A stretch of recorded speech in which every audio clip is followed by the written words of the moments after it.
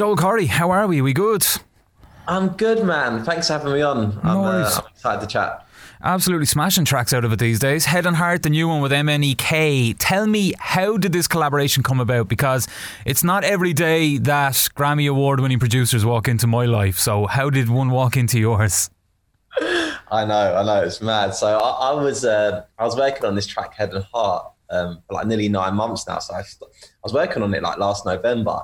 But at the time, Lonely was about to come out. So I was really focused on just like launching Lonely and getting my head into that campaign.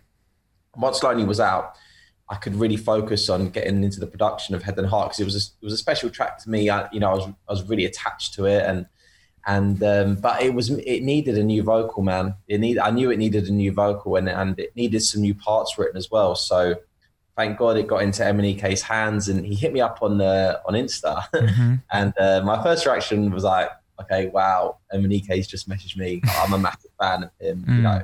Even that blew me away. And then he was like, I love this Head and Heart track. And I was like, what? I was like, really? He was like, yeah, I love it. I was like, he revocaled it then, and he sent me his parts the following week. And he wrote the sections of the song that needed writing as well. And as soon as I heard it, I was like, he's absolutely nailed it, in love with it. And then, we got it together, got the production finished on it. And here we are today, man. I literally couldn't be any happier with how the track sounds now. So amazing. It was worth all the time put in. It's almost like he was heaven sent, just in terms of showing up to fix the track that you knew needed work. You know what I mean? It's a mad little coincidence. In terms of the writing process, you were saying like you were working on this last November. How long or stretched out does this process usually take you on a track? Like, or is it? I guess it's maybe track dependent. But would you normally find you get a lot of the basic ideas down first and then kind of fine tune it, or is it more an elongated process? Yeah, I mean, this was quite a long one, to be honest. And they're always like labours of love, man. And it's really hard to finish a track as well. So you could be working on a track and keep going back to it, changing it, and it still doesn't feel quite right. And then you go back to it again and again. And this process, and especially the ending process of actually getting it over the line is stressful. And it does take some time. But like with my previous track, Lonely, that was quite a long one as well, actually, because I had Lonely sort of almost finished, but when I released Sorry, but then Lonely didn't actually come out till January, the next like 6-7 months later. But one luxury that I have as a DJ is like I'm able to like play my tracks in clubs and the dance floors, and able to road test them that way, and then make changes and tweaks that need making. But the weird one about this Head and Heart is obviously because of what's happened with COVID, like I didn't have the opportunity to test this one in the nightclubs and to dance floors. Mm-hmm. So I kind of lost that little luxury that is my way of testing these records. So it's a bit of a weird one that this time round, I've never actually played this in a club. Yeah, I know. But yeah, as I said though, man, I'm so happy with how it's come out, and I look forward to the point where I will be able to play this in a club and to a dance floor. Like I'm literally dreaming of that day. Well, it seems radio stations are absolutely rinsing it anyway. In terms of writing vocals and stuff like that, would you be at all involved in that process, or do you tend to like maybe leave it to the vocalist or kind of more seasoned songwriters to give you a dig out with that? Because I'd imagine, like, as somebody who produces music myself, it is something I find I stumble with. I almost feel like I'm writing poems for school, and I'm like, no, that's naff. Yeah. That ain't gonna work. You know what I'm saying? Yeah, no, it's one thing that as things are progressing, I've been loving, the opportunity to be in rooms with amazing songwriters and sort of trying to get involved more in that process and just watching them do their thing, man. Because some of the people that I'm working with, it's inspirational to watch them do their thing and write songs from scratch. Because there's two ways of songs how they come about. They either start in the room all together, or you can be sent, a top line, and then I'll take that away. And that's when like production's added and develop that sense.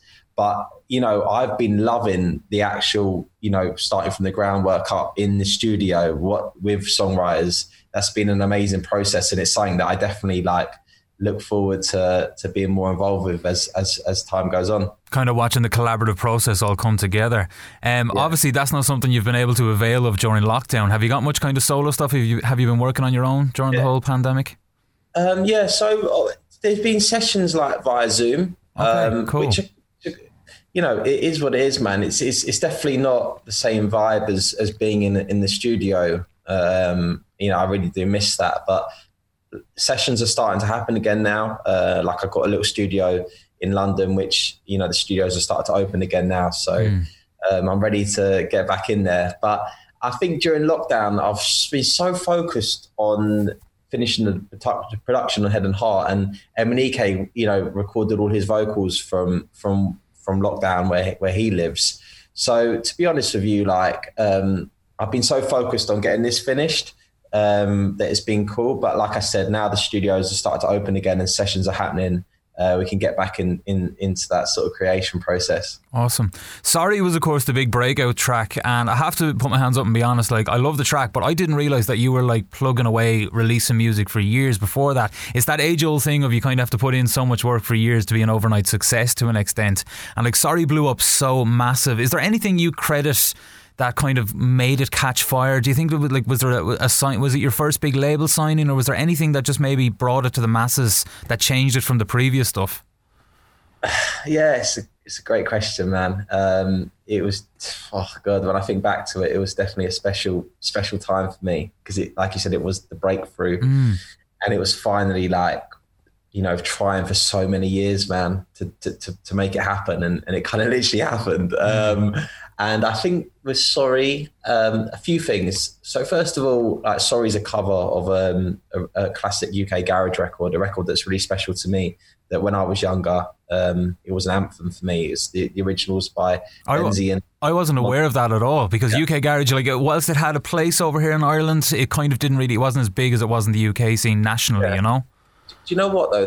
That's one of the really special things about it, because even globally as well, like, Sorry, you know, it became a big hit in Australia, and, you know, that's their first time of hearing it as well. And I think that's something really special for me, because the original writers to Sorry, it's been great to, like, chat with them and become friends with them during this journey, and share the success with them and their excitement as well, and almost bring their track to a new generation. A track that, as I said, was very special to me when I was younger. So that's been that was a very nice part of Sorry. So, Sorry, obviously it had that thing where some people who knew the original would connect with it because they loved the original. And then also, I think timing of the record, it came out just before summer 2019, and it just, it's hard to put my finger on, but, you know, I think coming out just at that time before summer, it kind of became that summer record, if you know what I mean. Yeah, it just caught a fire. Yeah, it was definitely good timing for it. And yeah, I had my feet on the ground. I mean, last summer I was touring, I was DJing nearly 7 nights a week, man. I was flying between island and island. So one night I was in Zani, one night I was in Malia, one night Ibiza, one night Magaluf, relentlessly for like 4 months. And I was driving that record as much as I could in those resorts. And I think that helped as well, because when people were out in those summer resorts, they bring it home. On their first lads holiday, on their first girls holiday, and, you know, that track's everywhere. And they come home, like you said, they bring it with them, man. And that's why, you know, those resorts, you know, they're priceless as a DJ trying to break it, because you can really, like, make a name for yourself in those places. It's like an advertisement process, kind of, almost. Yeah, definitely. Amazing. Man. It was good for me to have my feet on the ground out there, doing whatever I could to drive it as well. I get you. Well, I love talking about it on the radio. I love that whole thing of the Shazam record, the 41,000 in a single day when it appeared on Love Island. Were you sitting there watching the numbers go up in real time, or was it something you discovered after? Because I'm not sure how, like, real time the Shazam figures are when you look at the track. Mate, the night that happened, I was actually in Zante. Okay. And I've told this story a few times. Like, I first of all, I didn't know it was going to get played on the show. So you don't get told, so you don't know. Okay. And I was out there, and and I remember I was just in my hotel room, and the 4G out there is rubbish. Like, it's so bad. First world problems. The Wi-Fi is non-existent. So you get this you're scraping the barrel, do you know? Yeah, I get you. And suddenly, like, I was sitting there, my phone just like froze, and there was like hundreds of WhatsApps trying to go through, and tweets and Instagram DMs. I was like, the first thing I thought was like, what the hell have I done wrong? Do people think I'm dead? What's going on? I've been reported missing. What's happening? Amazing. What's come out? Yeah. What have the papers got on me? and then obviously I realised what's happened because I read all the messages, and then the next day, when we got told that it actually broken the record for the most Shazam song ever in the UK in one day. Amazing. I was like, that's absolutely mental. But you know what? The nice thing about Shazam is from a producer DJ perspective is that if people are Shazamming your songs, it's because they're hearing it, they think it's wicked, and they're trying to find out what is that track. Mm-hmm. So it's actually important to me when I see that my songs are high up in the Shazam chart. It's just a nice thing because it obviously means it's reacting, and people were like, I need to get this track on my playlist. What is it? People care enough. Last question, Joe. Pandemic, lockdown. You're a man who clearly is, cares about how he looks, as do most modern men. You're wearing a baseball cap right now. How did you fare out on the haircut front during the lockdown? Yeah, no, I took it down, man. I got the fresh. It's growing back a little bit now, though. It's growing back a little bit, but I tell you what, man, it saved me a lot of time doing my hair. Bro, I did it backwards. I actually had a skinhead last year. I started growing it back since last September. I had a big mop during lockdown, and I might have got a black market haircut. And then when the barbers and the hairdressers reopened, I shaved my head again just because I could. I don't know. I just did it backwards. It was really strange. But mate, I think I might keep it short because, it's very liberating, isn't it? To have short hair. To wake up and get out of the shower and not have to worry about it. Do you know what I mean? It's amazing. Joe, I wish you every success with the new track, and may it continue to climb the charts. I know we're hammering it here in Ireland anyway on Beat, and I'm sure we will be for time to come. All the best, man, alright? Thanks so much for having me on, man. I'll catch you later. No worries, man. Have a good one. See ya. Ben, thank you. Cheers, man. Do you do any liners for you, mate? Oh, yeah, we'll take that. It's on Beat, so BEAT.